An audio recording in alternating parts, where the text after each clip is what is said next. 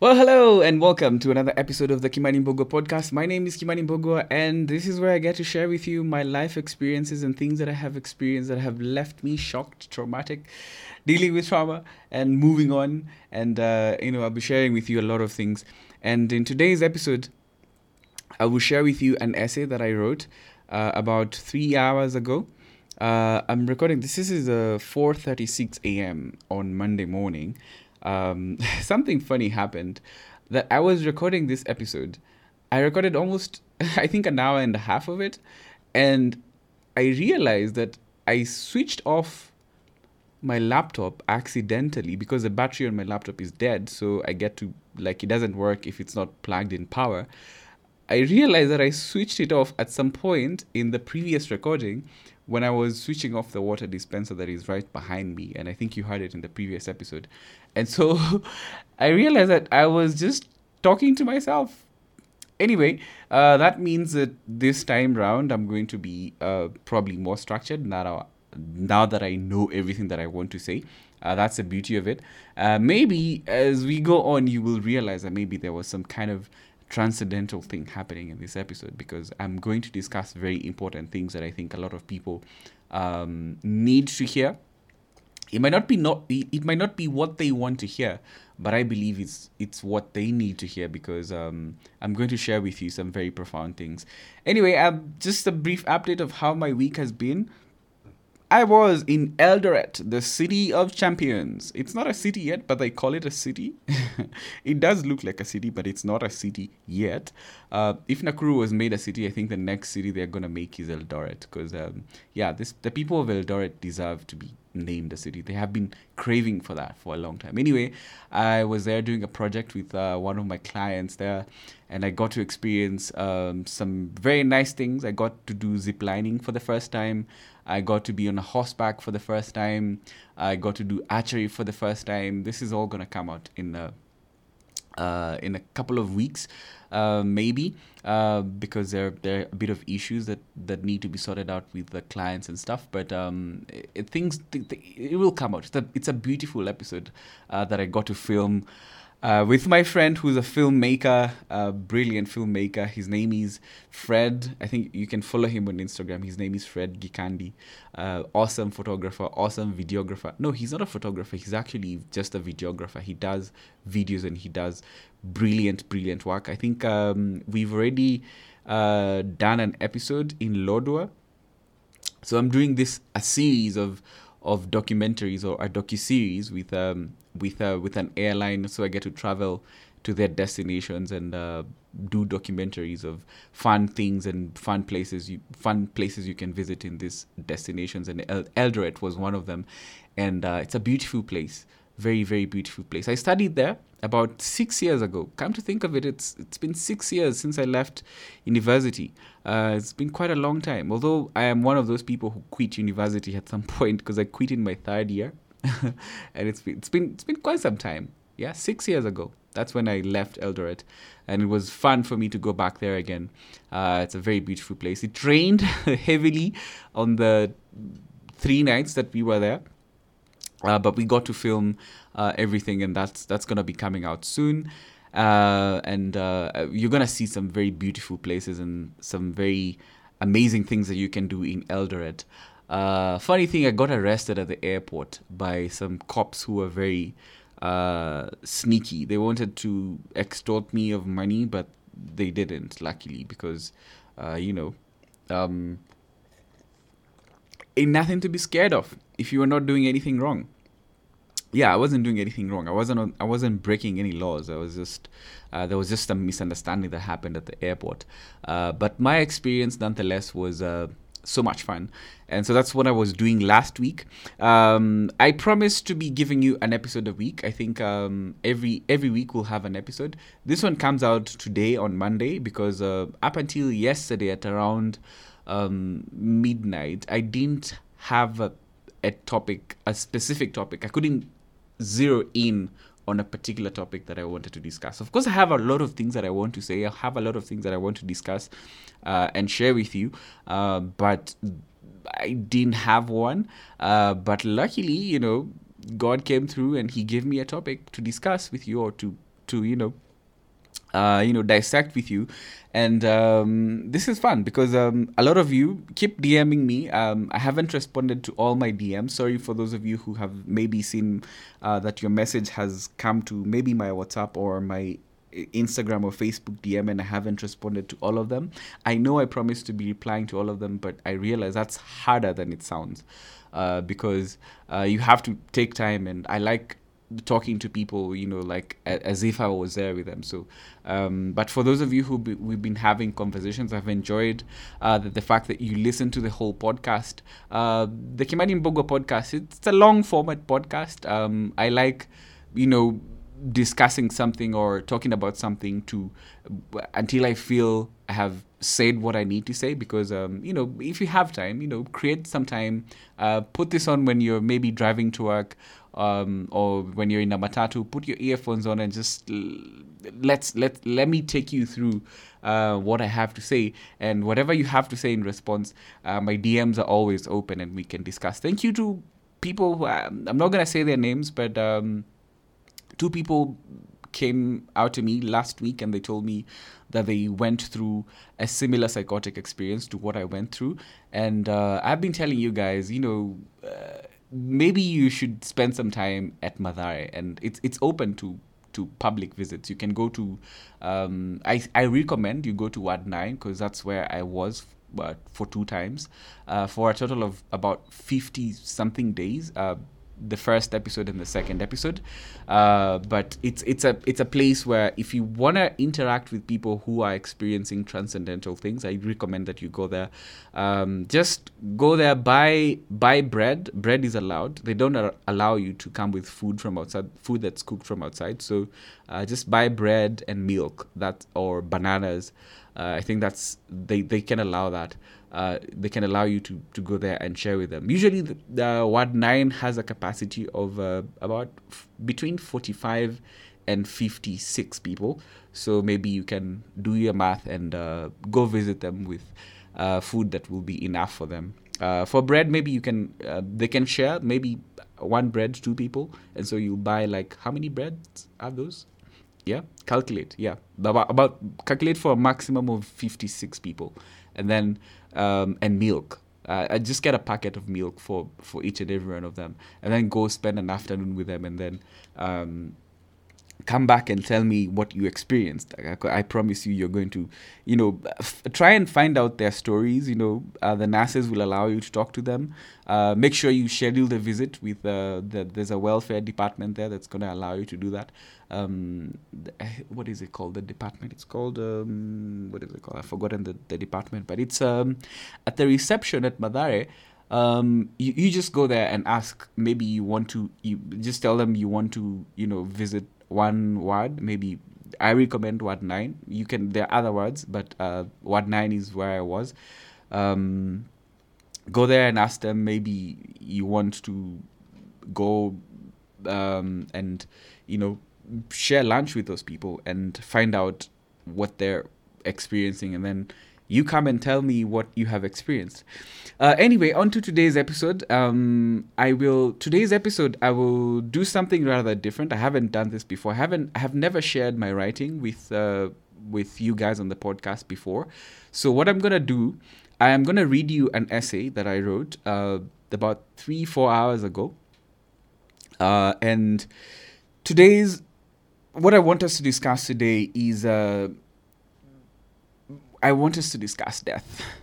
Yes, sadly so. I know we discussed about that last week, but then again, I felt after the late former President Mwai Kibaki's burial, I think it got a lot of people thinking about death. Seeing a funeral live on TV. I think everyone who's alive has experienced the death of somebody else, and maybe it triggered you and it brought back memories of when you had to deal with the death of a loved one, and maybe those memories came flooding back. So on this episode, I want us to specifically talk about the pain and grief and the reality of death and everything that we have to contend with when someone we know or someone who's close to us,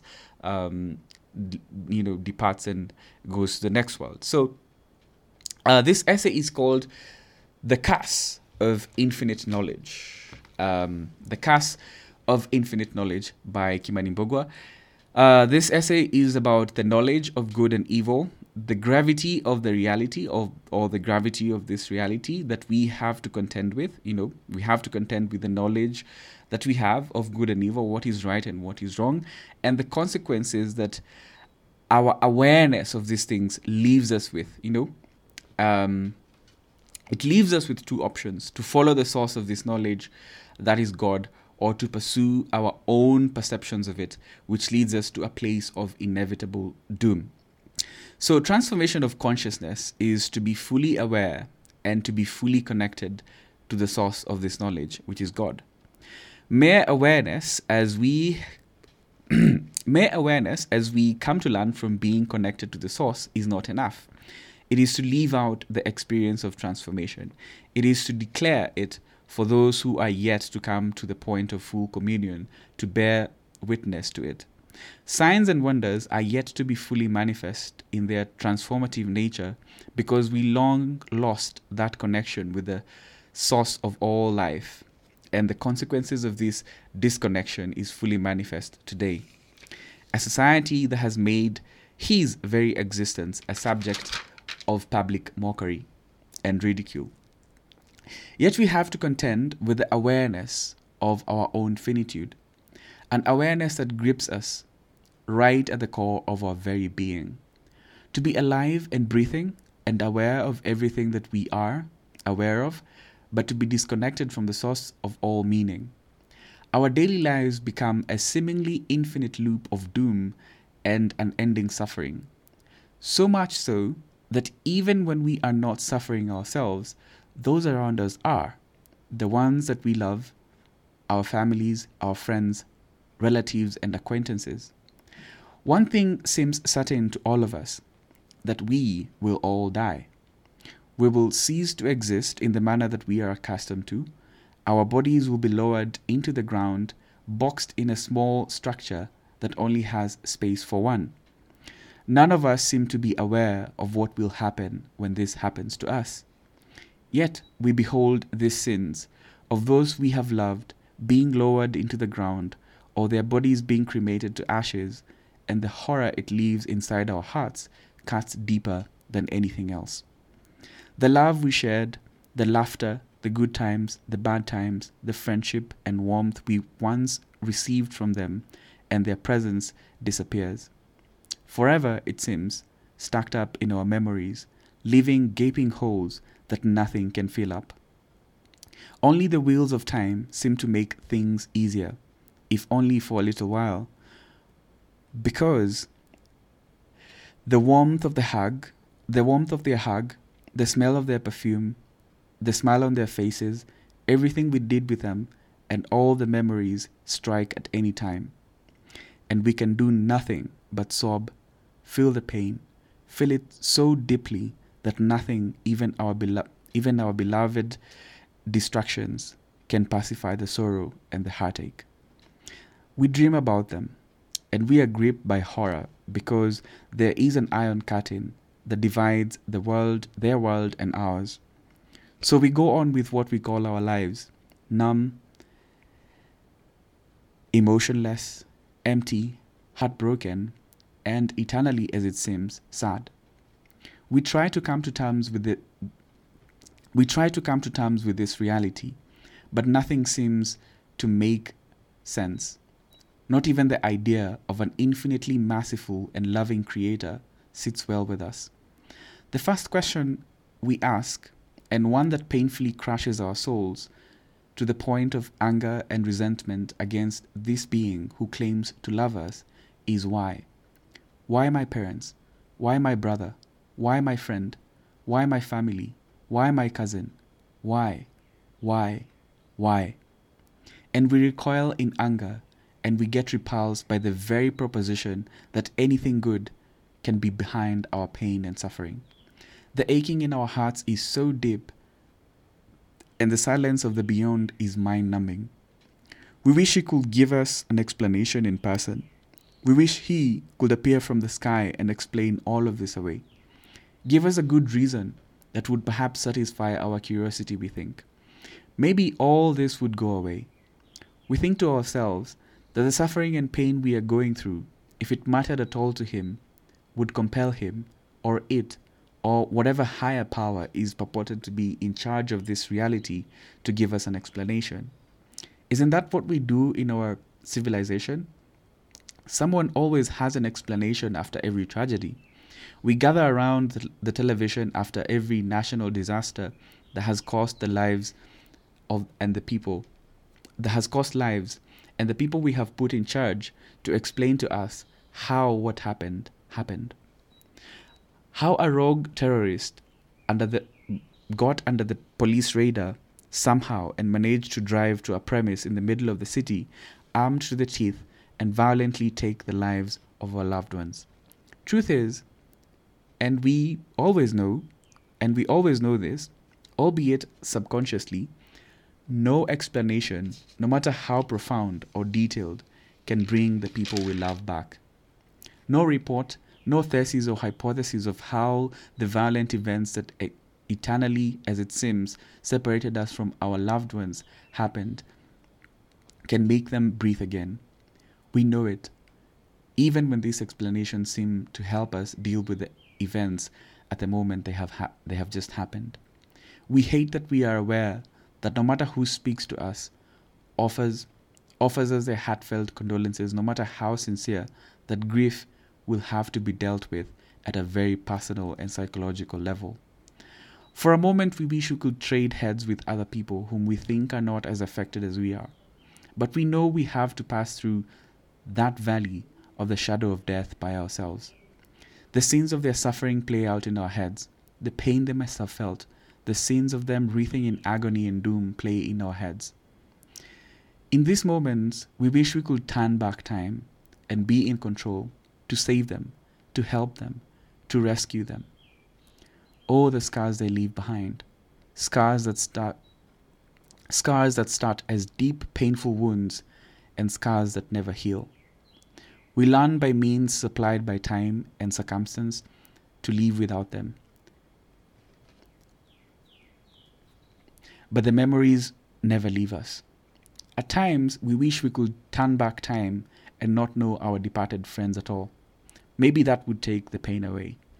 O grief, O you soulless torturer of souls, what shall we do to escape you?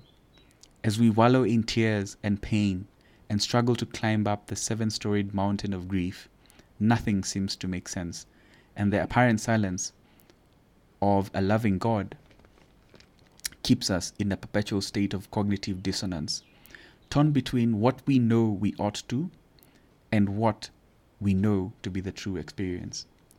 Talking about him leaves us with a bad taste in our mouths, and the very idea of him or his so-called mercy and love repels us. We are left to live in a world of an unending loop of distractions, be it work or drugs or whatever seems to take away our minds from having to think about him in the privacy of our minds. We always have music playing while alone and working until the next free time when we can drink away the raging thoughts, even though for a while seems like a plausible way to go through the long days and nights when thoughts of him beckon us to listen. A part of us knows we ought to listen to that voice that invites us to spend a moment talking to him or having what he says or what he has to say. But we ignore it like we do a beggar on the streets or a hawker at the matatu stage. Not interested, not today, we keep saying, until our thoughts overwhelm us, until we cannot take the pain anymore. At this point, some decide to go look for that thing that lies beyond the flat line, and some decide to confront him. What we are not aware of all along is that we are part of a long story, a story that has a beginning and an end if we care to listen to it. That nothing that has happened to us is, and I mean this in a non-insulting way, special. That millions, perhaps billions, have come before us and exited the stage. That violent deaths have existed since the beginning of time. In his grand theodrama that has been the rock of our civilization for 2000 years and more, he opens the story by the tale of his initial plan and where it all went wrong. That he had all our best interests at heart, but something had to be made clear, that he did not create us slave beings. That we were free to choose to love him and follow him and his will, or to choose our own and have to live by the consequences of it. We grapple with the thoughts of his almighty power, wanting to convince ourselves that somehow, if he wanted what was best for us to begin with, he would have prevented all of this from happening to us. But we know that this would mean him taking away our freedom to choose, only making us do what he wants. Who says this path wouldn't have made us resent him more? This, my friend, is the price of freedom and love. For there to be a world where love is possible, then there has to be a world where hate is possible, because love cannot exist in its purest form without freedom. He then sets the scene of the horror that befell the world he had created with the story of Cain and Abel. Abel's life taken away by his own brother. The consequences of departing from his will were evident. That death would follow. Not as a result of divine vengeance, but as a result of what Bishop Barron calls so beautifully spiritual physics. The fact that we who live in the age of great scientific progress, probably its golden age, interact with so many manifest realities of the laws that govern the universe we inhabit should make that concept very easy to grasp. If you turn the light switch, for example, if you turn the light switch in your house off because you're going to bed and don't need the lights, then they will stay off, and anyone who turns them on against your will is an intruder. We have learned so much about our world, that we have understood so many things about it, that those who lived in it 2 centuries ago, if teleported to this age, would think of us as some kind of gods. These laws, natural laws that govern the universe, truncate to those that govern the spiritual universe. The first and most important being the law of love. Love, as Aquinas puts it, is the willing the good of another as other. We feel the absence of those we loved when they die because we relished in their presence. This is in a way a law of spiritual nature by itself, because the nature of love and human connection is metaphysical and transcendental in nature, and can therefore never be examined or understood through the scientific method, which is confined by its empirical nature. Therefore, as we live through a world that is inhabited by so much knowledge of material things, we must actively learn to appreciate the place of immaterial things in our lives. One priest recently put it to me this way: that no matter what kind of scientific machinery you have in your possession, if you dissect a person's brain, you can never see their thoughts or measure their weight. It is the reality of the world we inhabit, that there are things that can be measured empirically. For example, the height or weight of a corpse, or the depth of the grave they'll be buried in. But where their souls go after their death is a matter that cannot be perceived empirically. We realize by the passing of time that we are part of a story, and this story will go on even when we exit the current stage as we know it. As for the pain that is left behind in our hearts and our souls, when those we have loved go before us, we can only treat it by being connected to the author of the great story, our story. For only he holds the answers that we deeply crave to hear. When we open his word and commune with those who are also just as connected to him, we find these answers. We find that deep communion, a communion of faith, a communion that offers us hope and healing and meaning. So, yes, that's an essay that I wrote, I would say about 4 hours ago. And I I was thinking about death in a way that I haven't thought about it before. Well, perhaps I have, but not in this way that I'm thinking about it now. But maybe in a varied form. But I realized that a lot of people deal with death in a very obscure manner. Obscure in the sense that we don't really know what has happened.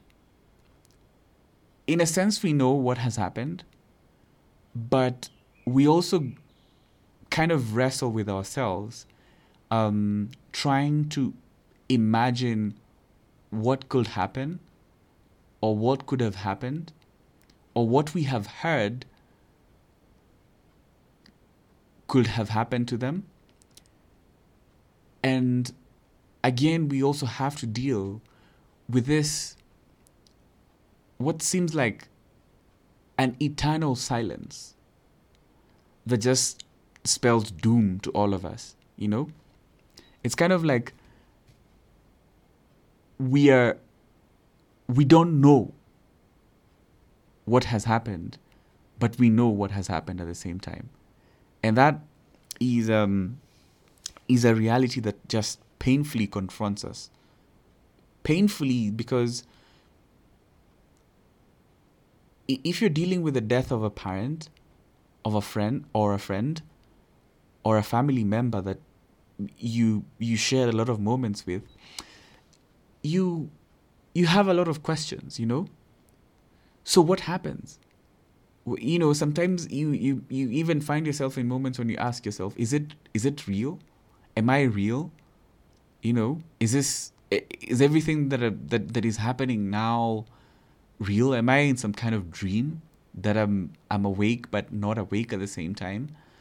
But again, I've realized all of these things that we ask ourselves, God has placed answers for us all over. It's only that we don't care to listen. And to be honest with you, I only started caring and listening to these things recently. It's less than a year ago. And thanks to the experience that God allowed me to have of being psychotic and being mad and being hospitalized and seeing things that other people were not seeing, the beauty of it is that I look back and now I can say I have comfortably come to terms with, one, who God is, two, who I am, and three, the reality of the world that I am in, and the reality of the world that we all inhabit. And so dealing with the death of our loved one is not easy. But when we are close and very connected to God, it doesn't baffle us as it baffles people who don't have faith, you know? And that's why I've come to learn and understand that faith is a very beautiful thing. And the things of God, they're not grand. They're not as attractive. Think about what Christ said, you know, that the road that leads to life is very narrow. You know, it's not a road that is glamorous. It's a road, and it's narrow for a reason, because you cannot bring any baggage with you. You know, you have to be as light as a feather. You know, somebody said that angels are able to fly because they don't have any weight to carry around.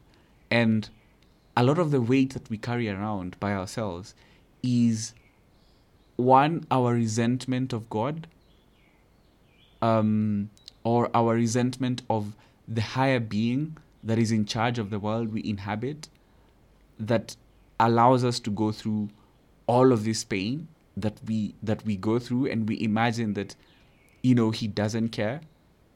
But as I have said in the essay, that when you think about it, you realize in a beautiful sense that what you're going through is not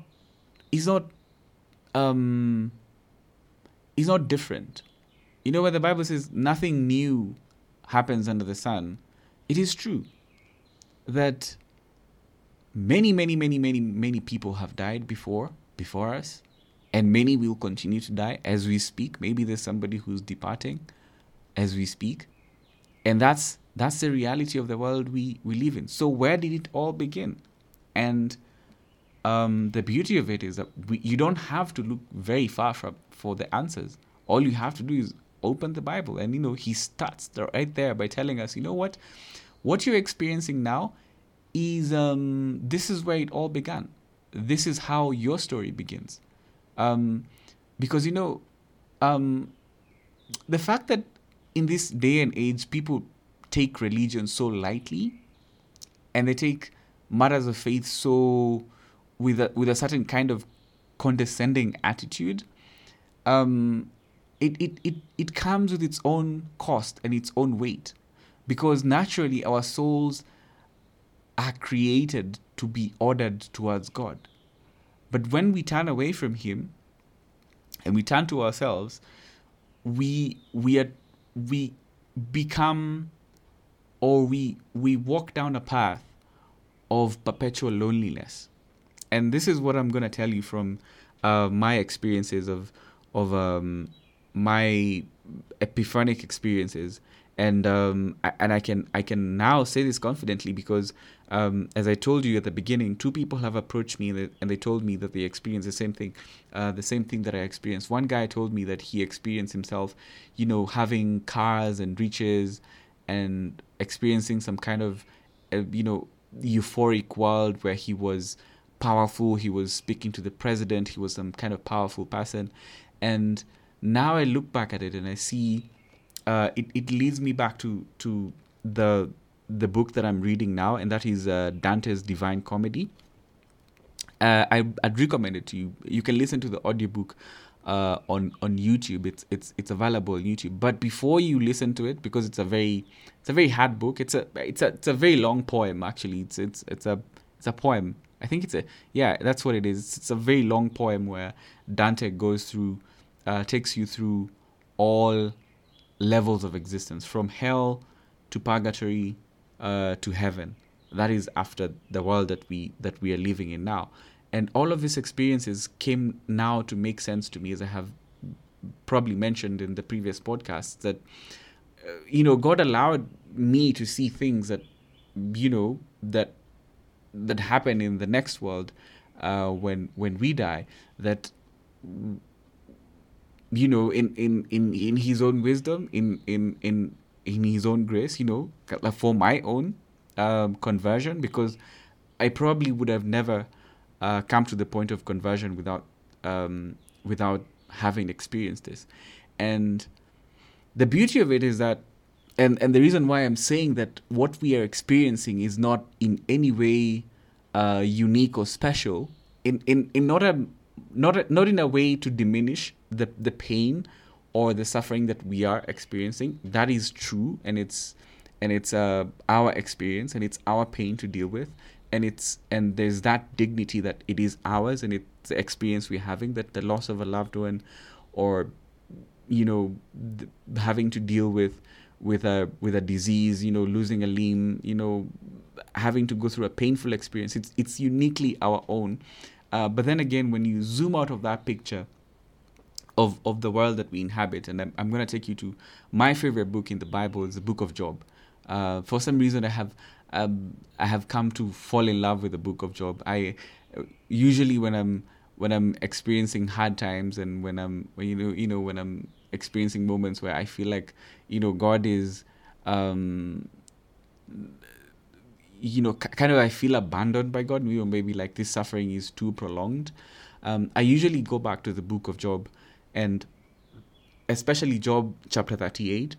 It is the longest monologue of God in the Bible, and it is usually right after Job has gone through a traumatic experience. He's lost his children, he's lost his wealth, he's lost everything, he's been sick, and God comes to him, and it starts in a beautiful way, in a sense, you might get the feeling that God is really not concerned about Job's suffering, but towards the end of it, it all comes to make sense because what God is trying to do with Job, He's trying to show him that, hey, look, get out of your own head, you know, come see the world as I see it, because from where you're standing, all of the things that you have gone through, all of the suffering that you have gone through, it seems like it's so big and it seems like He has spelled doom to your life, but then you forget that I'm the one who placed you here. In fact, I am the one who created this entire place that you live in. God asked Job, where were you when I laid the foundations of the earth? Do you know what it measures? Do you know, he goes on and on and on and on, telling Job, where were you? Can you make, it talks about animals. Can you make an animal do this? Can you make an animal do that?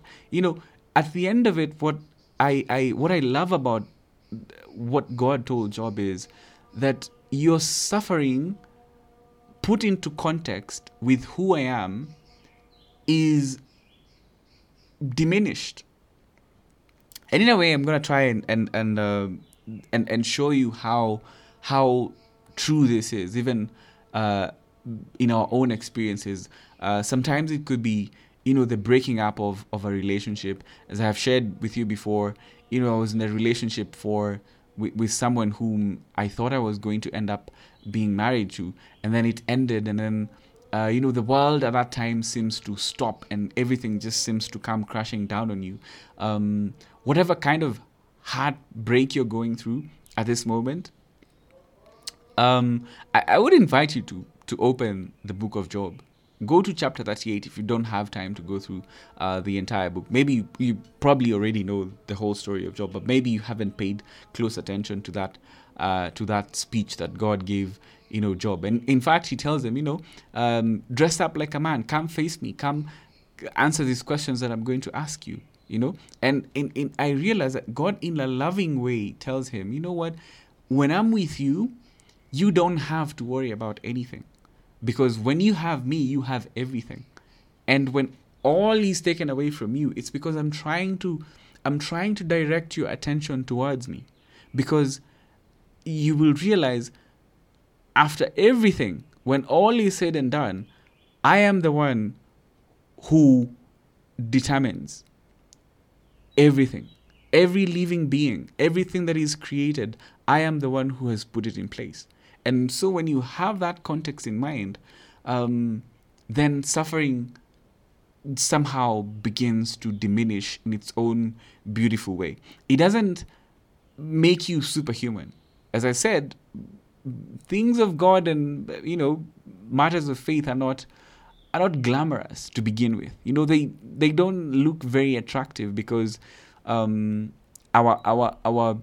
way we have deceived ourselves is we want grand things. We want instant answers. We want God to appear from the sky and write it and give us a message and talk to us directly and take a microphone and shout to us. But it is, He has intentionally placed it so to make us come to the point of connecting with Him at a very personal and deep level, because you realize within you, as I started in the essay, I told you that we are aware of right and wrong. And where all of this started is from the Garden of Eden. God brings Adam and Eve, places them in a beautiful place. But then again, He gives them freedom, freedom to do everything that they ever wanted, But He told them, okay, so there's this one thing though, there's this particular tree here, and if you eat of its fruit, it is called the tree of the knowledge of good and evil. So that will make you, it's going to come with its own consequences, because if you eat of that thing, you're going to die. So He didn't hide anything from them, because God does not desire love from us in a coercive way. He does not coerce us to love Him, He wants us to freely and willingly choose him. And so the suffering that we are going through now, as I told you, that we are part of a story that has a beginning and it has an end. And the beauty of it is that it's all defined and it's all right there. If we open his word, we get to see where the story began and where it's going to end, from the beginning of time to the end of time as we know it in the reality that we inhabit. That kind of gives us an overview answer. That first, before we get to deal with the details of how your girlfriend broke up with you, or how you're heartbroken right now, or the grief that you're going through, and respecting that as well, that you're grieving someone that has departed, let's put it into context. Let's look at it this way. This is what happened. You are suffering because you are a great to the power of whatever grandchild of Adam and Eve. And so the reason why you're suffering is because what they did had consequences, not only for them but for their generations, and that had to happen, painfully so. But then again, he brings you to another point, that hey, I love you so much that I, God myself, as God, I came down to be with you, to experience your pain, not as a being who is outside, not from the outside. I could have chosen to experience what you were going through from the outside, but I wanted to show you how much you mean to me, that I came and became one of you. Is it the pain of losing a loved one? I got to experience that because I believe in the lifetime of Jesus, he probably lost, some people. In fact, if you've watched the series The Chosen, I think we were not told this in the Bible, but I love the way they imagined this, that Joseph, the father of Jesus, died before Jesus had died. And so I think that kind of put a bit of context into the reality of the humanity of Jesus, that even he probably grieved his father. Now, I'm not saying this is true, but I'm just saying, I'm giving it as an example, that even he experienced that, the pain of losing someone. Now, not even just the pain of losing someone, the pain of he himself dying,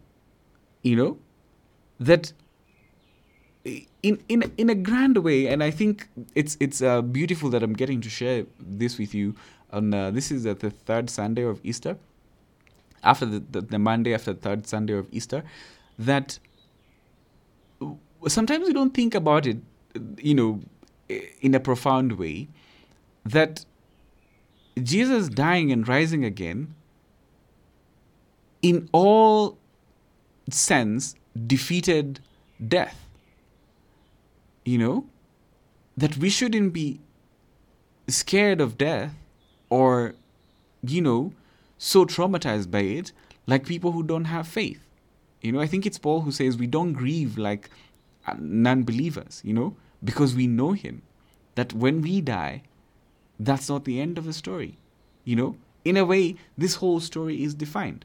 And to put a bit more context to this, I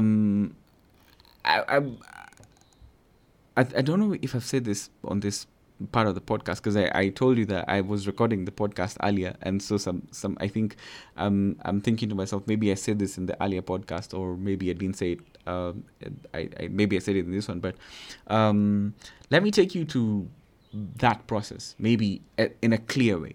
So, what happens when we die? Yeah, that's a big question. A lot of people ask themselves what happens when we die, and what happens is, if you die when your soul is rightly ordered with God, when you have been walking with God through your life until its very end, you get to join him in heaven. The moment of your death, he welcomes you into his city, into the city of God in heaven. That's where you end up. But if you die as anything less of a saint, that maybe you had sins within you. You had envy within you. You had lust. You had malice. You had all other kinds of sins that I'm gonna go through them with you in this next part. You end up in purgatory, and that experience of purgatory, looking back, and as I have been understanding my own psychotic experiences, that is what God allowed me to go through, just to see what happens. And then I can get to the point of conversion. And so I invite you to read Dante's Divine Comedy. It's the one I'm reading now. As I was saying, you can listen to the audiobook, but I recommend you first listen to or watch commentary on it. I think there's a whole commentary that has been done by Bishop Barron on Dante's Divine Comedy, and specifically Purgatorio or Dante's Purgatorio. So I think it's in three parts. There's a part about heaven, and there's a part about purgatory, and there's a part about hell. I think the part about hell is called Inferno. So it's a beautiful book. It's a beautiful poem, actually. It's a poem. It's a very long poem where he narrates his whole ordeal, where God allowed him to go through all of these phases. And the beauty of it is, as I have been telling you, what we are going through is not unique, that it hasn't happened before. That Dante lived in, I think, the 1300s, or not quite clear, but it's over 1,000 years ago. Probably not 1,000, but maybe like 700-800 years ago. And this story has lived through those centuries because the revelation that God gave him, in its own special way, resonated with the souls of a lot of people. That it helped a lot of people understand what happens to us in the next world. And so what happens is, when somebody dies, and this is why it's very important to stay connected, even as you're grieving, and even as the memories and everything that happened with the people that you knew who have died happens, it's very important to keep praying for them and keep dedicating masses for them, is that they go to purgatory. And the thing with purgatory is your piety is taken away, because now you're a different being, that you can't be pious as you would have been as a human being. So you depend on the prayers of those who are still on earth, because if people don't actively pray for you, then you get to stay there longer, and the suffering that happens there, as I said in the essay, is not divine vengeance. And I think this is very important for us to understand, that God is not directly punishing anyone. And I think that's something that I think a lot of apologetics, Christian apologetic writers need to make very clear, is that God is not punishing anyone. He's not actively punishing you. It is a consequence of your own departure from His grace that is causing you to suffer. Because once you depart from God, everything else outside of the city of God is doomed. When you have Him within you, you get to experience what the world from how He wants you to experience it. But then when you close off that gate and that opportunity in your heart, then you open yourself up to the consequences of it. And I think somebody said that the door to hell is locked from the inside, not from the outside. God doesn't come and lock you inside of hell and start punishing you for things that you did.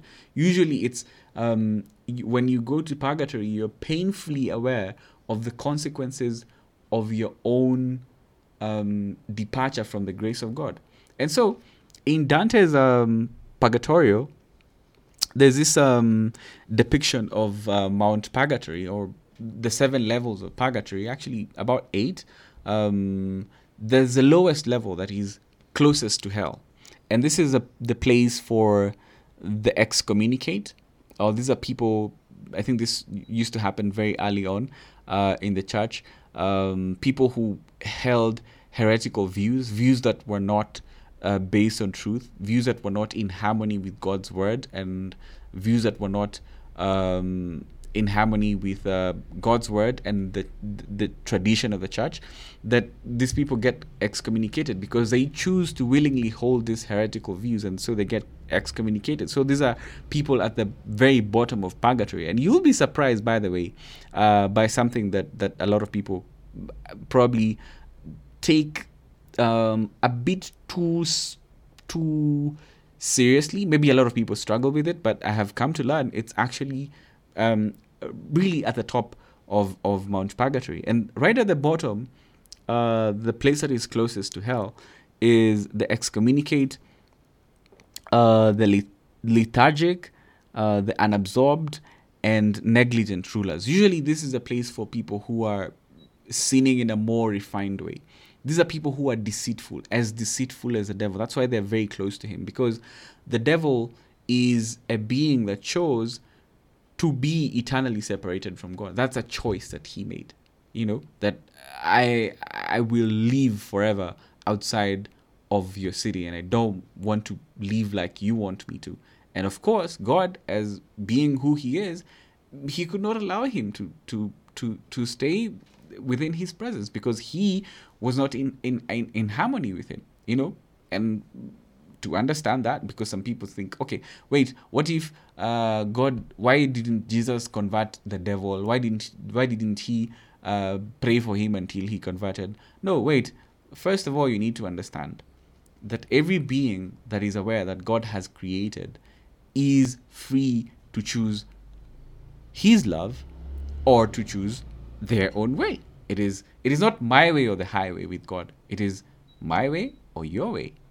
But as you make the choice, be very aware that these are the consequences of choosing to walk with me, and these are the consequences of choosing to walk by yourself, because he can see everything. He knows everything.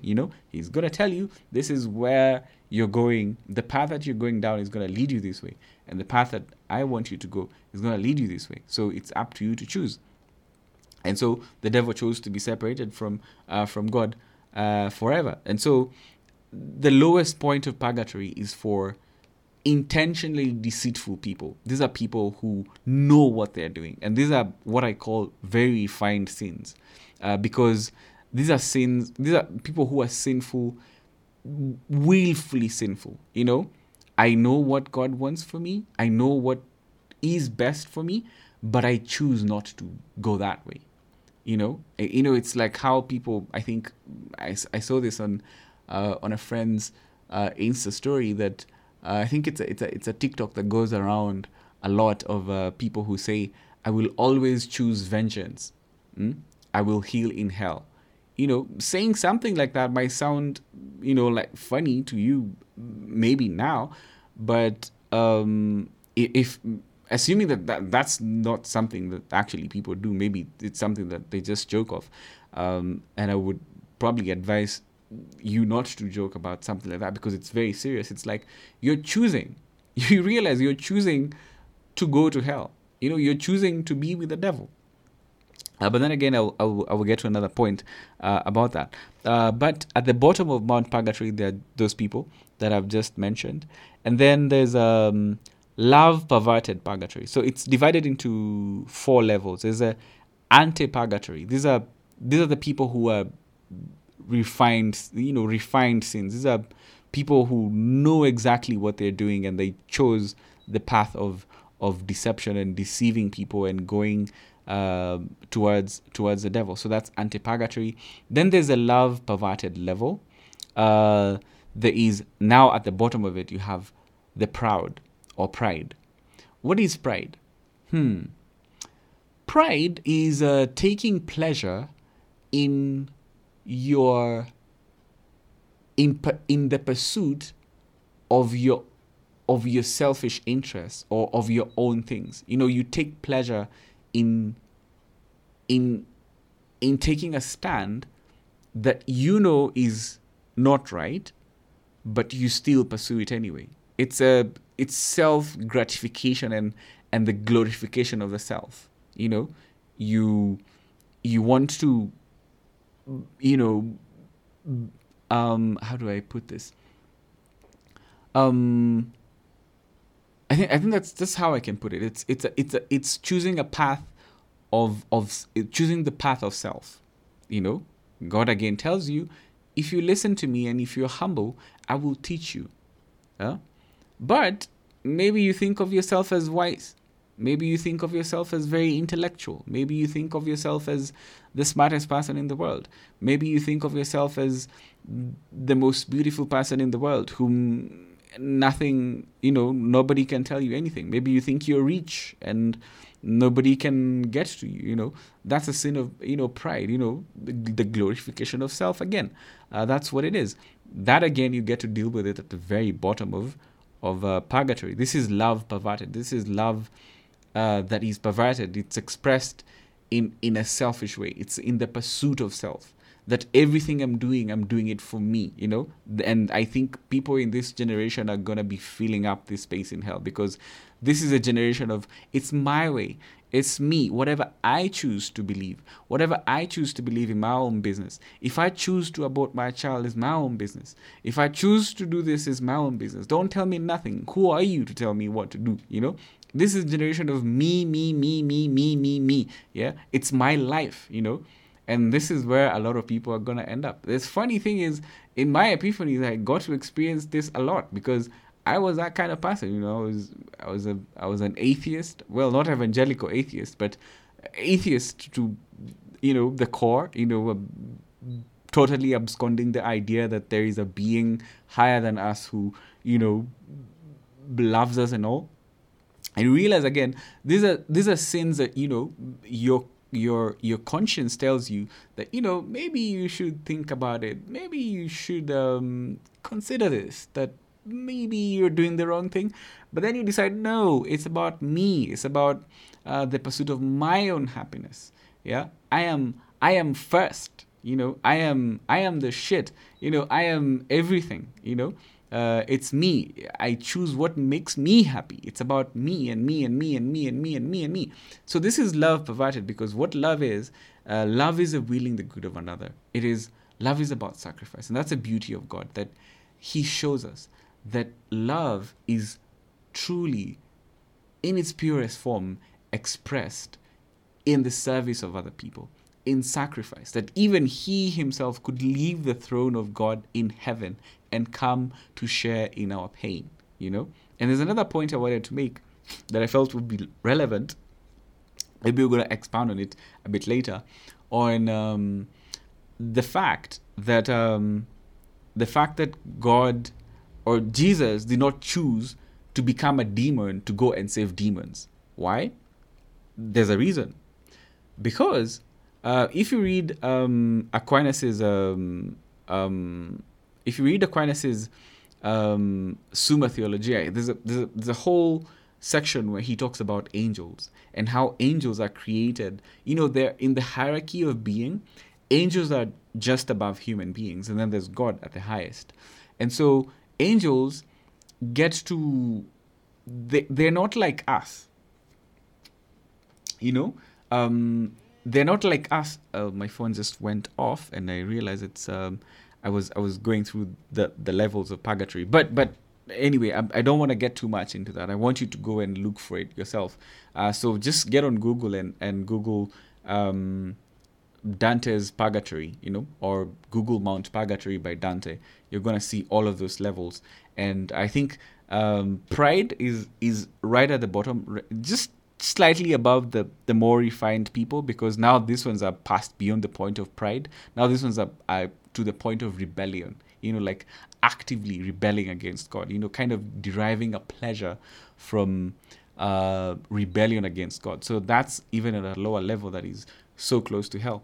And the point I was making with angels and demons is that because angels had the privilege of being created first before human beings and being so close to God and being created so powerful that even now they're able to come to our world and they're able to tempt us and do all of these things, that for them to choose to be eternally separated from God, that's a decision that even God knew that once these beings choose to be separated from me, that's it. There's nothing I can do. They'll be forever like that. And because it will be impossible for them to come back. That's why Jesus did not go to become a demon for him to save demons. But what does that tell you about us human beings? It just means, yes, we might be weaker than angels, but then again, we are God's favorite children, isn't it? Right? Kind of, right? Right? It makes me feel special, like God chose, like, for human beings. These beings, look at them. They just want to chill, have a good time. But then their parents are, they decided, we're gonna do this our way, but these ones are gonna listen to me. That God is so sure that we are going to listen to him. That he came down to become like us. He became one of us. Does that make you feel special? And that's why, again, I think I made this point in the recording that I lost, that from my experience with experiencing these epiphanies in purgatory and all, I can tell you that I have come to, kind of a bit be very how do I express this without sounding heretical, because that's not my intention. But I have come to dance around the idea of a situation where very few or no human beings are going to end up in hell. And this is why. In hell, as Dante expresses it, it's a very, very, very lonely place. The way, and again, as I was making this point of why didn't Christ choose to become a demon to go and save the demons?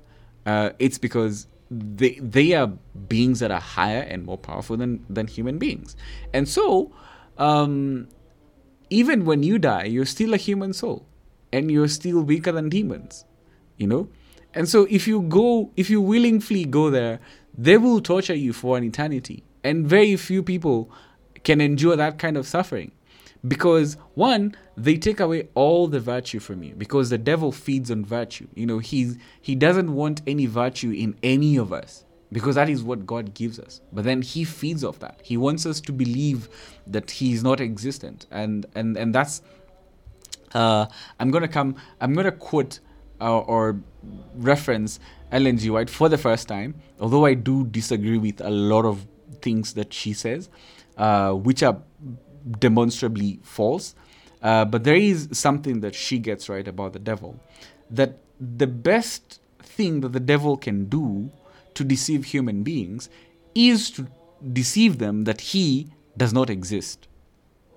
Kind of like, if we knew him, if we saw him in fully manifest, we wouldn't believe in him. And that is why even in purgatory, the devil doesn't manifest himself very openly, because he knows the moment he is outrightly, expressively manifest, no human being is going to choose to side with him. So he's very covert in that he encourages you and tempts you, to pursue your own pleasure, because now you're at a place where you can be able to experience a lot of pleasure and all, but then that comes with pain, because you're separated from God, because you're so far away from God and you're not aware of God's love, that now suffering becomes inevitable. In fact, I can tell you, the suffering in purgatory is usually not because of God punishing anyone, as I think I've said that before.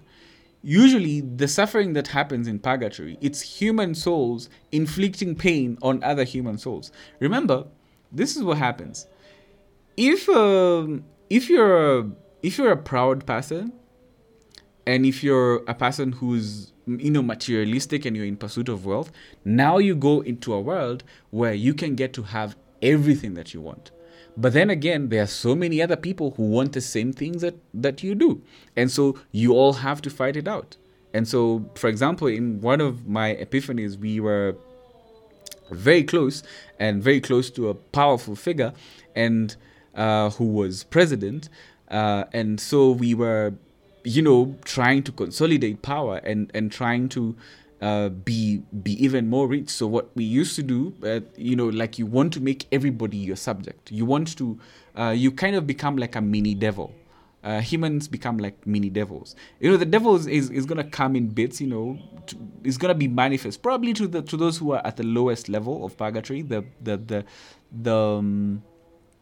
anti-purgatory, because those ones are very refined. Those ones are very close to him. Those ones are like his little children, because they're very deceitful. They know what they're doing. They know exactly what they're doing.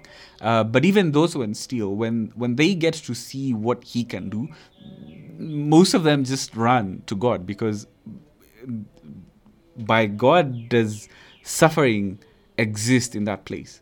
So what we used to do, in this episode I was talking about with someone last Friday, that we used to make people eat their own poop. Like, we used to make people eat their own shit, like to make them suffer so much that they wouldn't go against us, because we knew we have power to maintain. We need to control everybody, and that's the thing with the devil. He wants to control everyone, and so what he does is that he instills fear in people, and that's what happens. And so we made a lot of people suffer and made them eat their own crap. That at one point, we were overturned, and we were also made to eat our own shit. And so that's what happens. It's just human beings torturing other human beings, but now at a higher pitch of existence, because you're a human soul. You cannot die. A soul cannot die, because a soul emanates from God, and there is, and God, nothing that comes from God gets to die. That's why the devil gets to live forever, because he was created from God, and he still has that essence of, you're going to exist forever if you were created by God. So whether you choose to live now with God in heaven or outside of heaven with the devil, now that's up to you to choose. But now these are human beings torturing each other, but at a higher pitch of existence, because now your souls, you have a lot of powers. You can read minds. In fact, in the next world, I will tell you for free, thoughts are not hidden. Everybody can see what everybody is thinking, and so the way the devil works now is through deception. Creating a perception that's not real, that's not the truth, so that everybody is now perpetually following a string of realities that are based on lies and deceptions and falsehoods. And so that's how people in purgatory maintain their power, because what it is, it's a replica of the world that you lived in, so that you get to make the decision to follow God or not, based on, it's like life part 2, but then now you're going there as a dead being. In fact, a lot of people who die and go to purgatory are not even aware that they're dead until they suffer so much that they're like, wait, this was not real. Wait, did I die? And then now the sins of their death now start coming back. And then, because again, these things they become obscure. It's a level. And the reason why you need to keep praying for the souls of the departed is God gives them grace.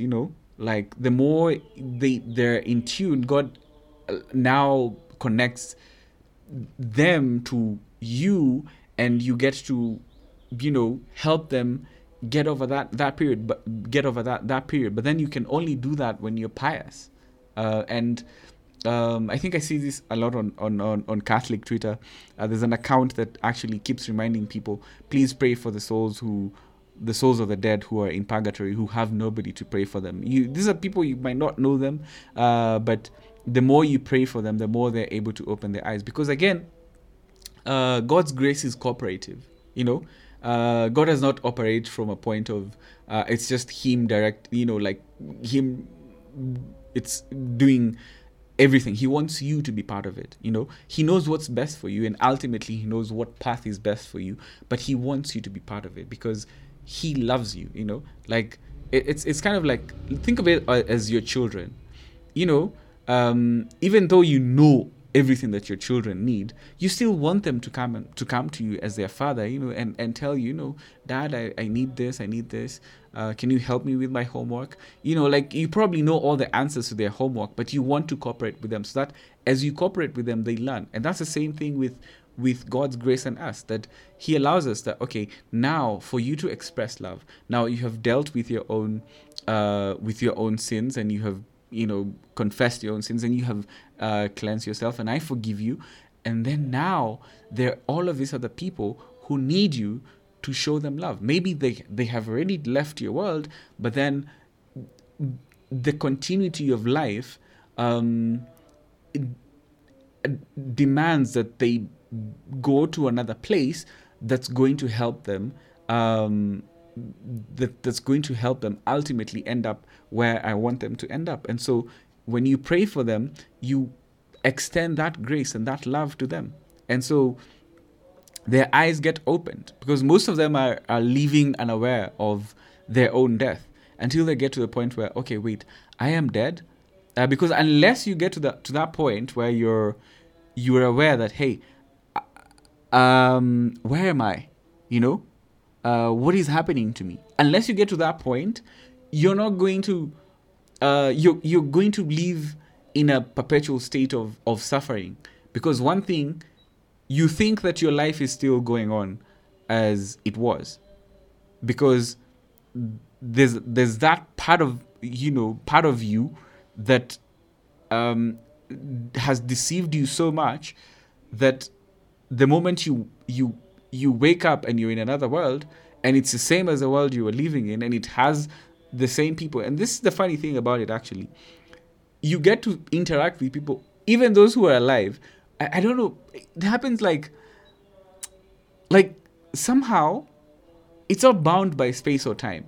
So you could be interacting with someone who is not dead yet. On the other side, they're not dead. So it's like your world continues. So let's say you maybe you have cancer, you die at Nairobi hospital, and people in this world, they will see you, obviously you have died, and they'll have to bury your body. But then on the other side, you're existing as a soul. But then every experience you have is so real. So maybe you're gonna wake up and find yourself probably at the same bed with people. This depends now on God. God ultimately directs everything, because everyone, there's how He wants you to come to terms with your own sins and your own folly and your own pride and your own lustfulness. You come to the realization that it seems very normal to you. It's like life just continues, and you continue pursuing things. But then at some point, and this is where I think reality starts to hit in, it's when the suffering starts. Usually it starts with the enticements, because also in that world there are a lot of demons, and the devil is very manifest in that world. Although he's not going to come to you in his real sense. I realize by now that I am talking about things that a lot of people would probably be skeptical about. And I know some have told me, purgatory is just something made up. But the beauty about truth is, it is true whether you choose to believe it or not. So that's all I'm gonna say about anybody who's skeptic. But I know for Catholics deeply understand what I'm talking about, and maybe other Christians as well. But so your life continues, but now you're a soul. So when the point you come to realize what's happening to you is a point where something happens to you, maybe something very violent, maybe a fight breaks and you're shot, but you don't die. You're feeling the pain, but you're not dying. I think that's when it hits you, and suddenly you become awake and aware that, wait, what? I'm not dying. Something really weird is happening, and by that time, you will suffer. You will suffer. I think that the most torturous place that I, alongside with other souls of people, some who are departed, some who are still alive, were going through, was a place that I coined a term for it. I called it the forever spinny. Let me try and explain to you what the forever spinny is. So the forever spinny is a place where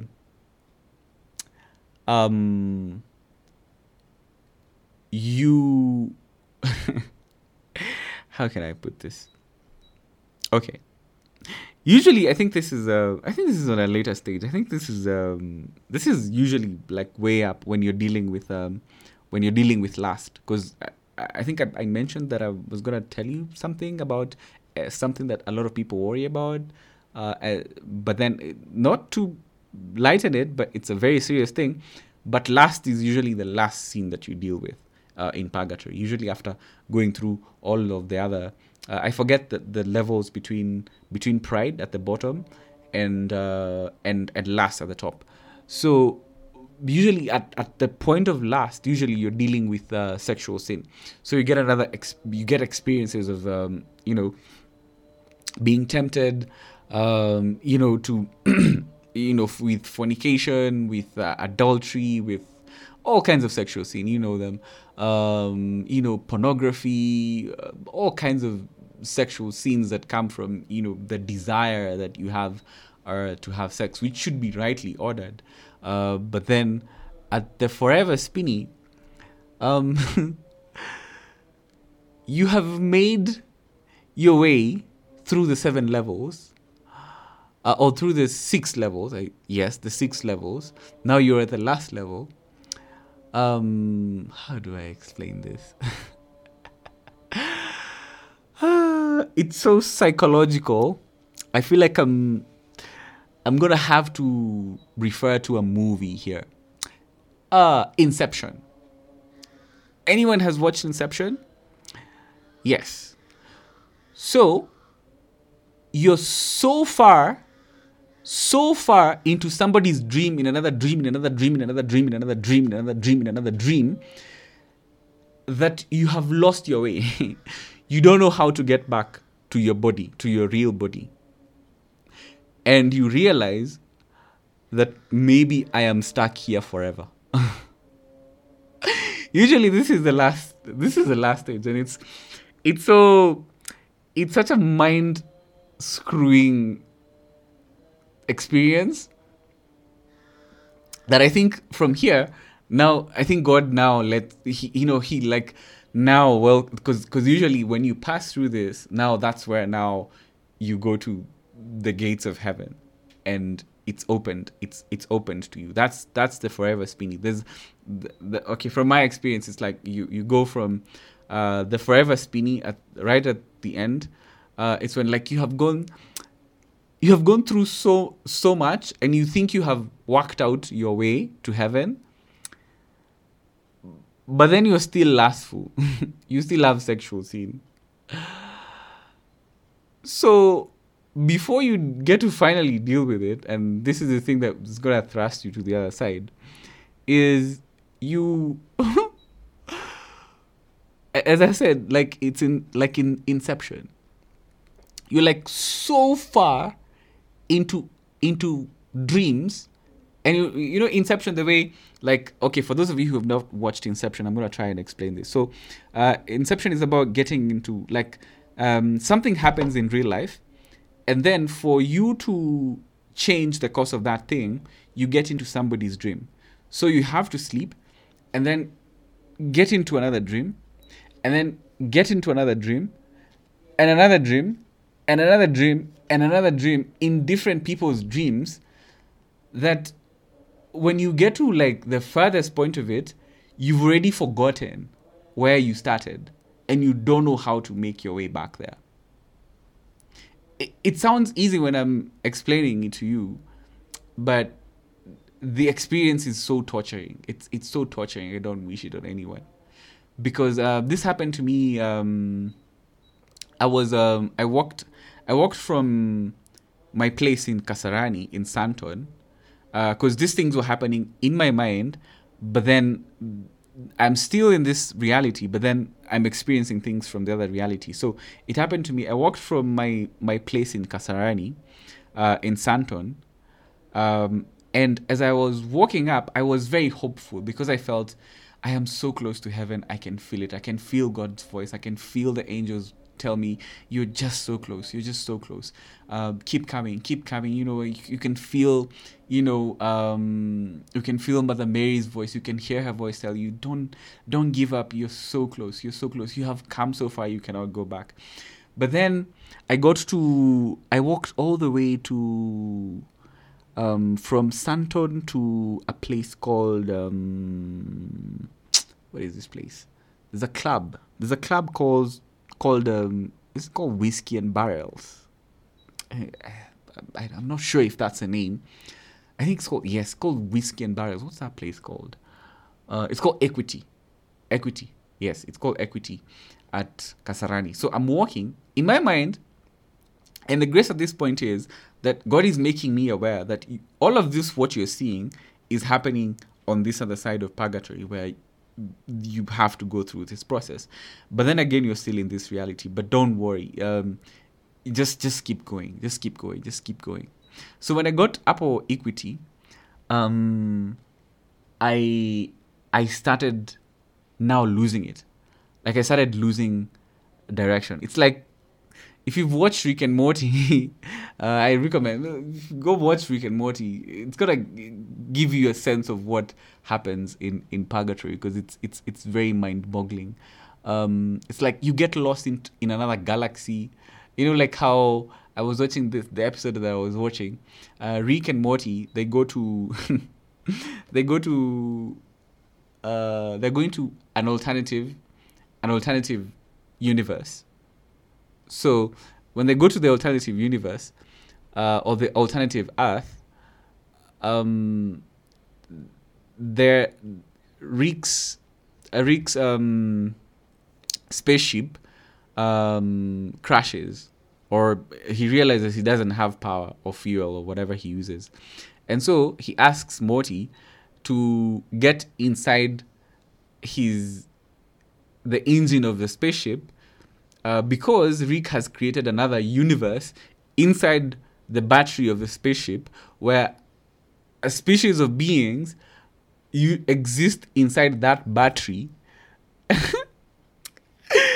This is so surreal of watching, because I was like, oh, things I have gone through. Because now these were the experiences now. Like, they get into another universe inside a battery, and then they go to the universe inside the battery, and then they realize that the people in these beings that Rick created in this battery, in the universe, in the battery, that actually it's people. I think they jog on some pedals, and then they produce power, and then they trade whatever. It's like these people are not free, because they all they exist to do is power Rick's spaceship, but they think they are free, but they're not. So they get into that universe, and then they realize that these beings are actually smart, that one of them is a scientist who figured out how to create another power source that now has caused the spaceship to break down. So they get there, and they get into this scientist office, and then they go to the universe that this scientist has created within this universe that is... It's It's so screwed up. And so they go into another universe and another universe.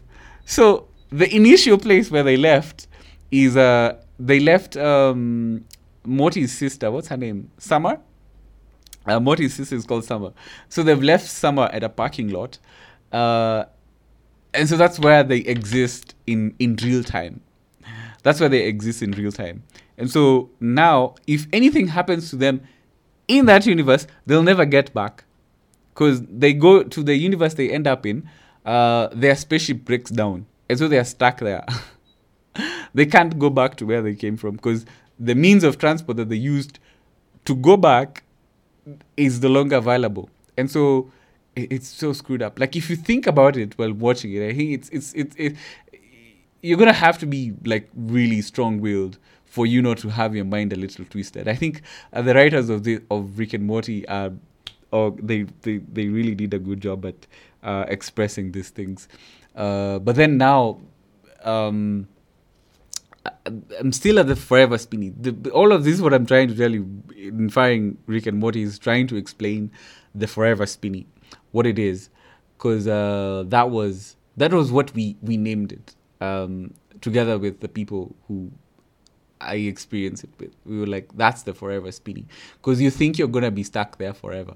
Like, everything that you're doing at that point, you're so lost, you don't know where you are, you don't know how to get back, and you realize that you have been conned.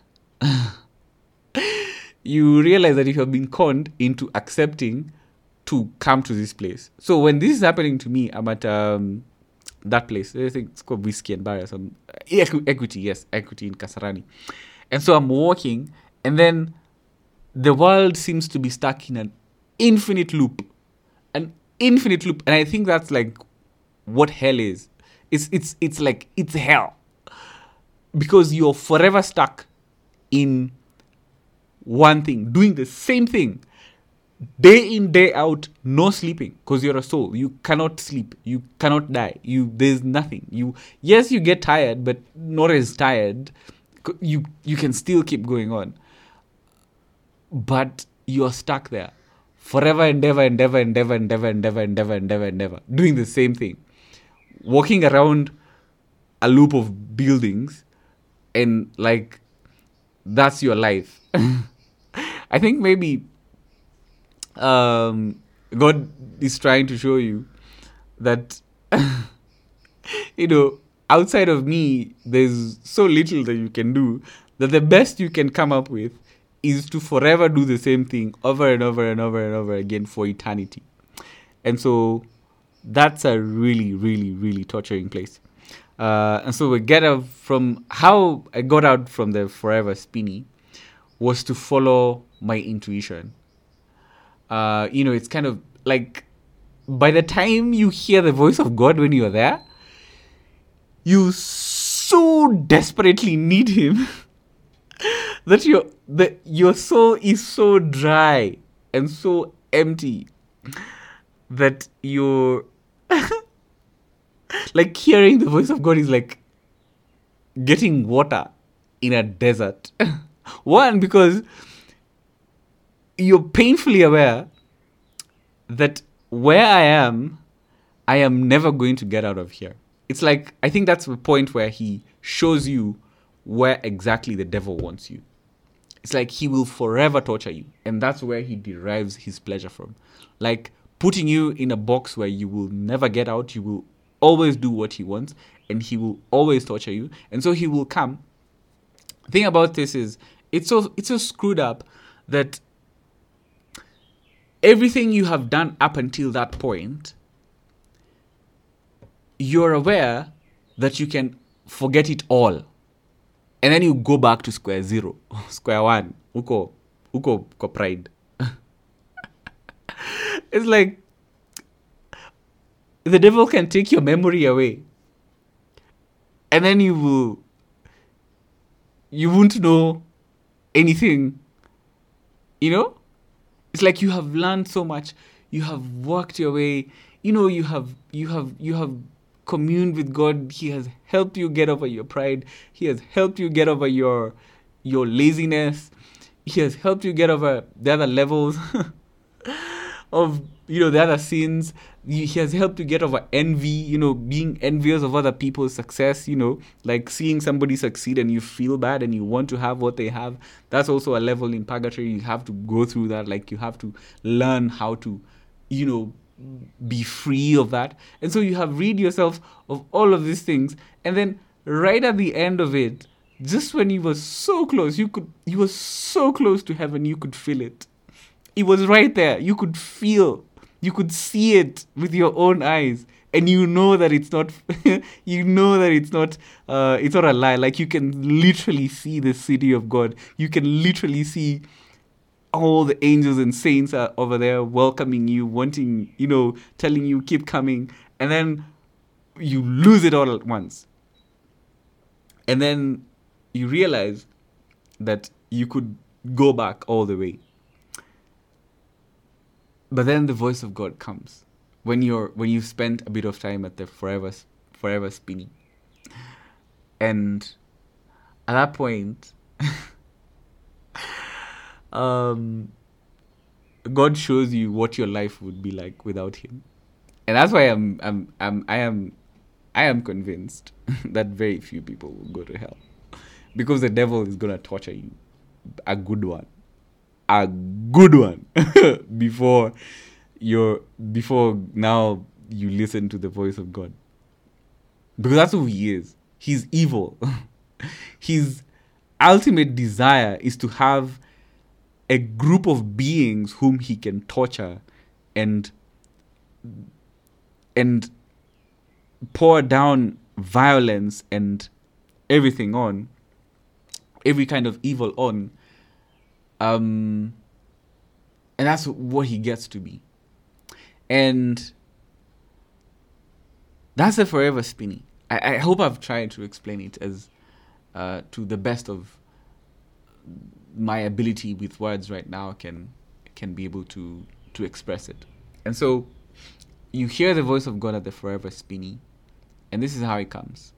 And this is one thing that makes me so hopeful about God, that I'm not perturbed by anything really, because I know God's voice it's not gonna be grand, but once you listen to it, once you listen to the small things, it's not the big things, small things, just listening. If you close your ears and you listen so closely, in every situation, it's like, hey, He's like, He told me, don't give up.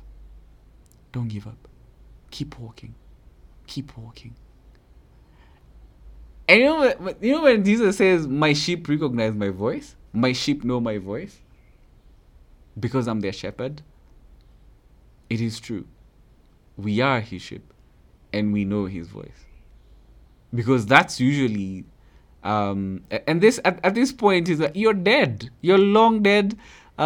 You have long been aware that you have been dead.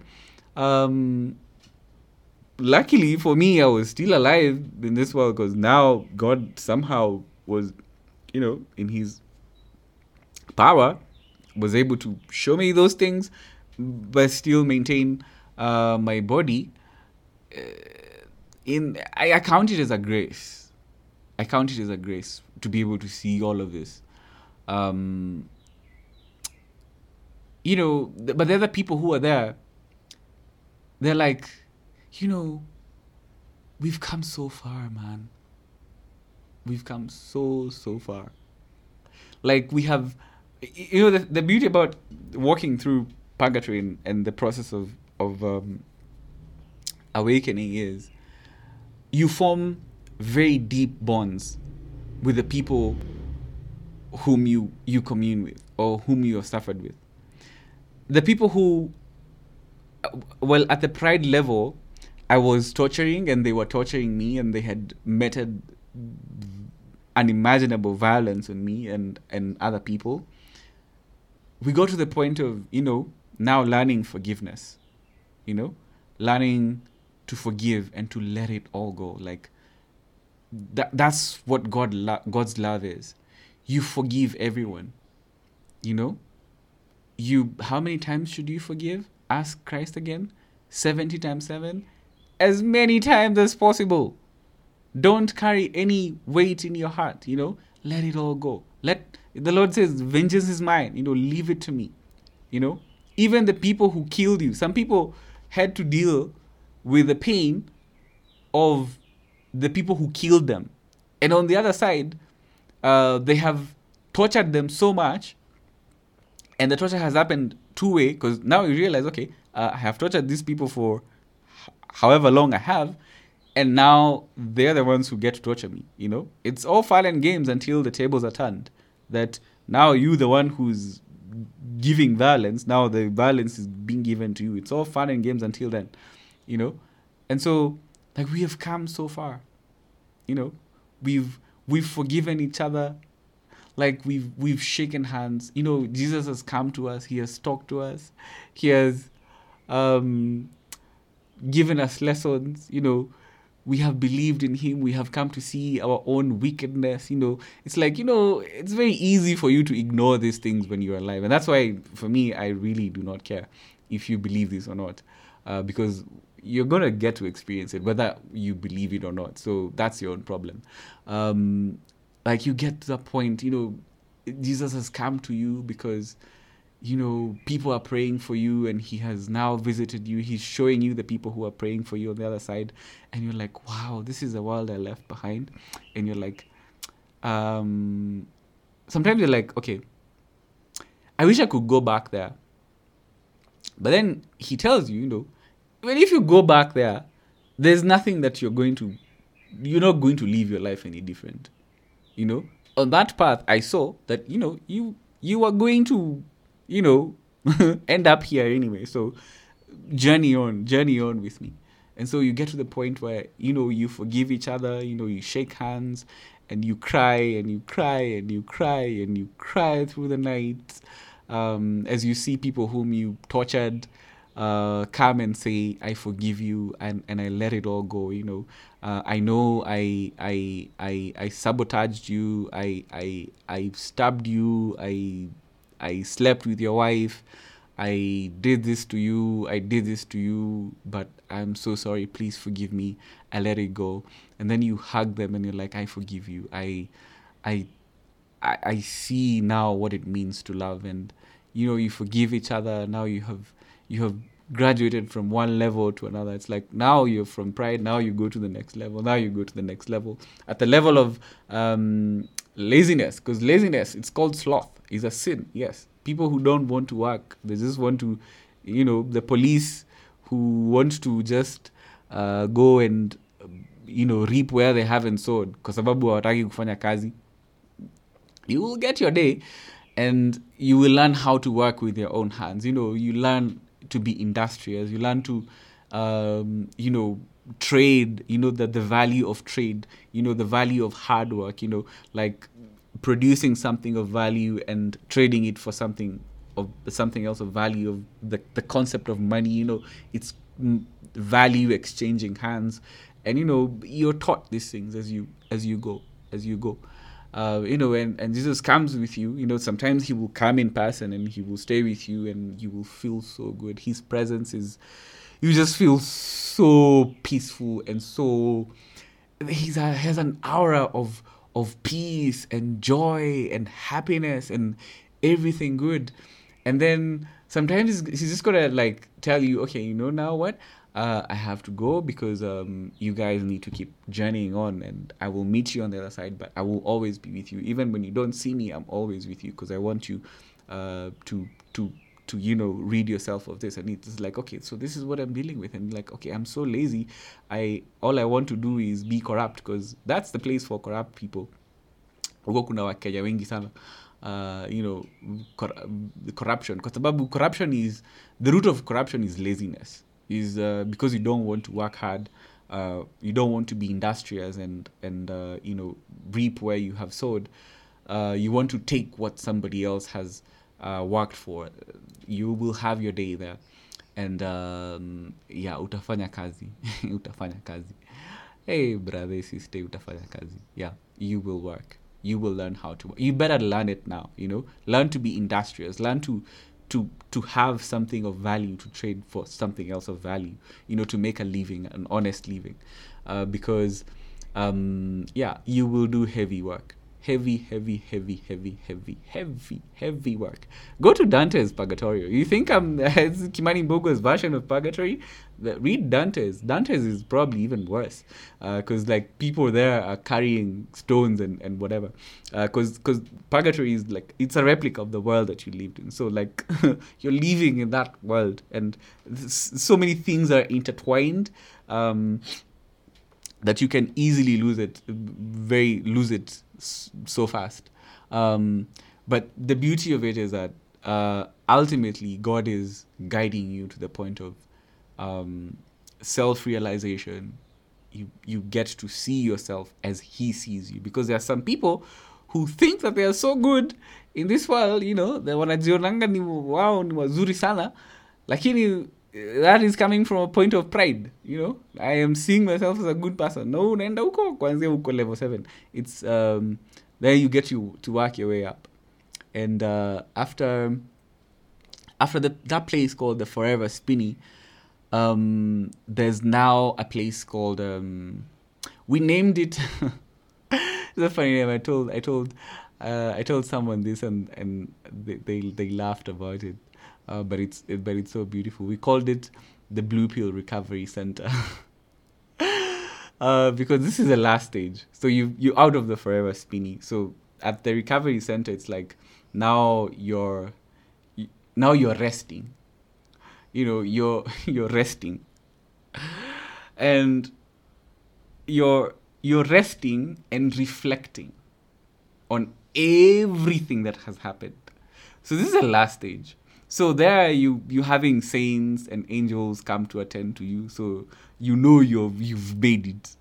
But when you get there, you've made it. You can see the city of God, but then they're like, now we just need to remove all of these things from your system. It's literally like a hospital, because a lot of people are very tired. Their souls are so tired. They're like their souls are so tired. So the thing that heals you is getting to listen to God.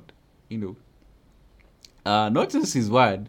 It's the Bible. It's very important, because the Bible, by that time you see the Bible and you see salvation. You see the way people right now, you see the Bible and you're like, whatever. By the time you get there, seeing a Bible is like somebody coming with bottled water in the desert, and you've been thirsty for the last 7 days and you're not dying, and the thirst for God's word is so deep and so heavy that you just need to hear what He has to say about everything, and then you get to listen to Him. He speaks to you. He tells you, this is you get to see the entire history of the world. You get to see Adam and Eve, everything that happened to them, the story of every story that you're interested to knowing, every story that's going to help you come to the point of, full self-realization, until when you're at this point, God is like, now I need you to be ready kabisa. Ndo hizo vitu madevo alikuwa ameweka ndani yako, like zikutoke kabisa. Like sasa now you see yourself as God sees you. You get to be cleansed, and it's very beautiful. The place called heaven is very beautiful. Now, I realized that I have no words.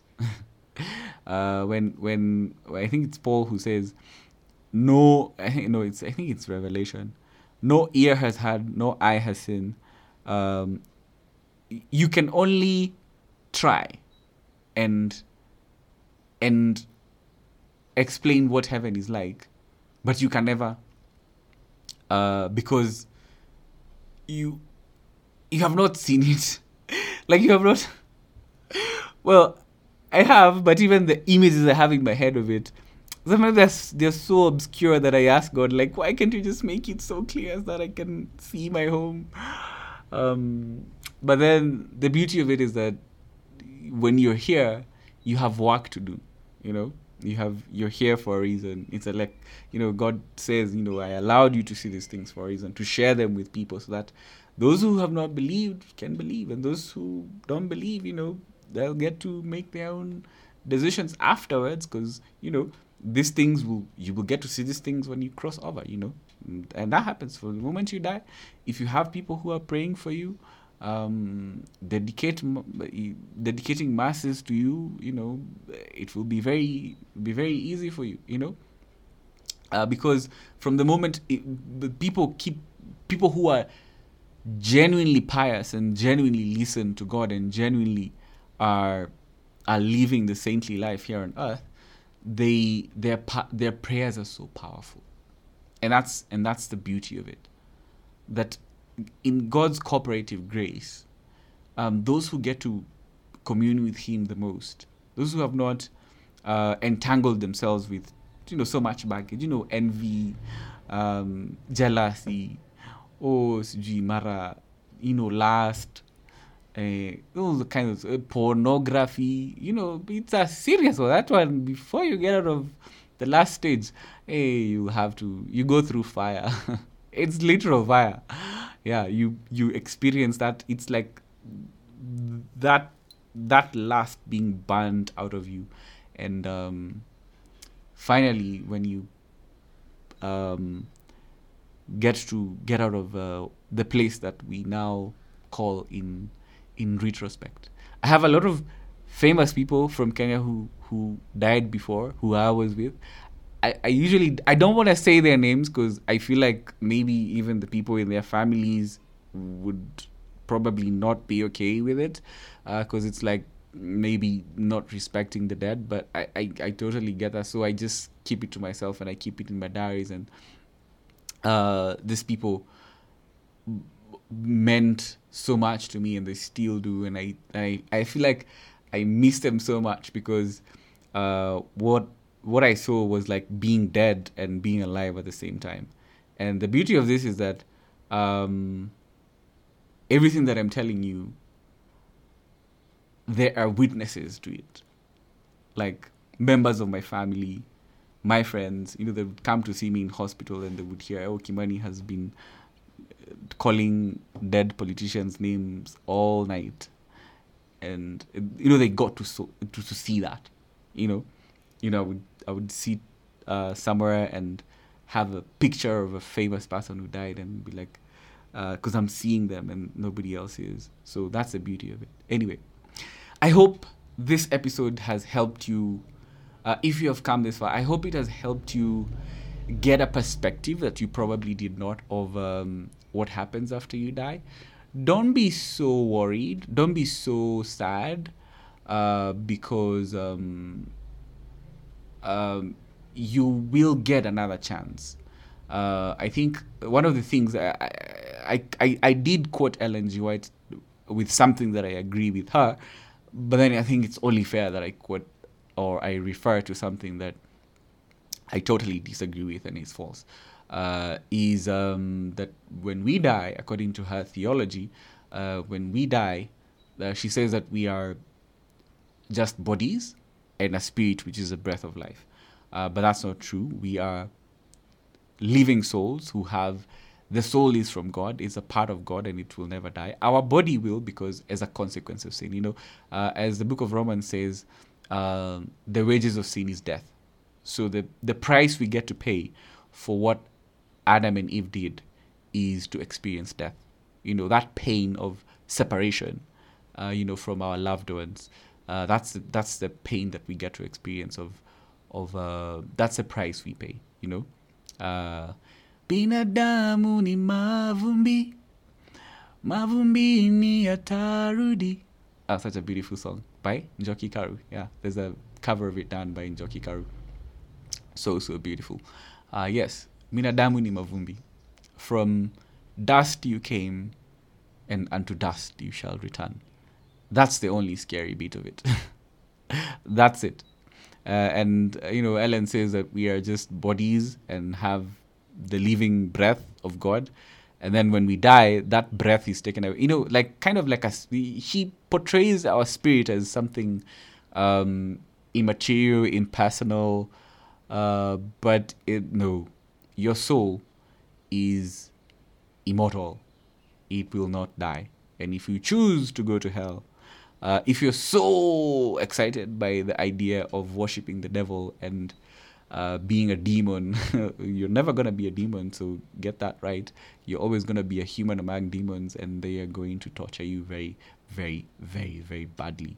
So if your vision is to dine with the devil, you will live forever with him as a slave. But in God's city, in the city of God, you're free. You're free to forever live in his presence and in his love. His love encompasses everything. That ultimately, what I have come to learn is that God is love.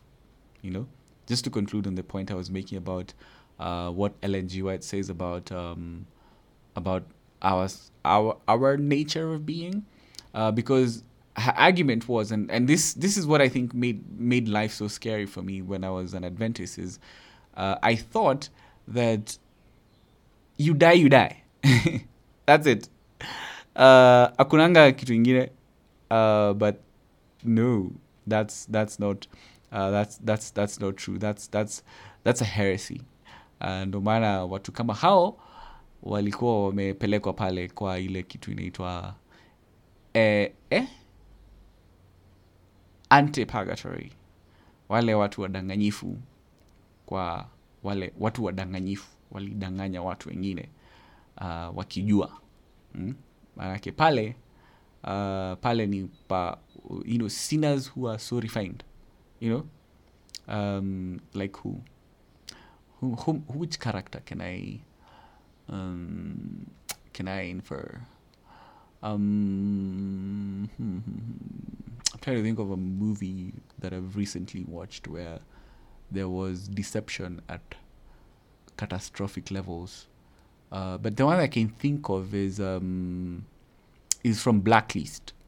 In Blacklist, I've forgotten the names of the characters because I stopped watching it a long time ago.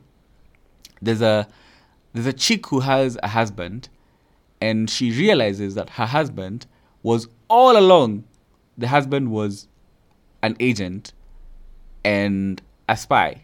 Or was a spy? Yeah. And she didn't know. Yeah. You see those people who are intentionally deceitful? Yeah, that's where they go. Because they lie to themselves and they lie to everyone so much that they believe their own bullshit, They believe their own lies. So once you get to that point, you're very close to your father, the devil, and you will experience life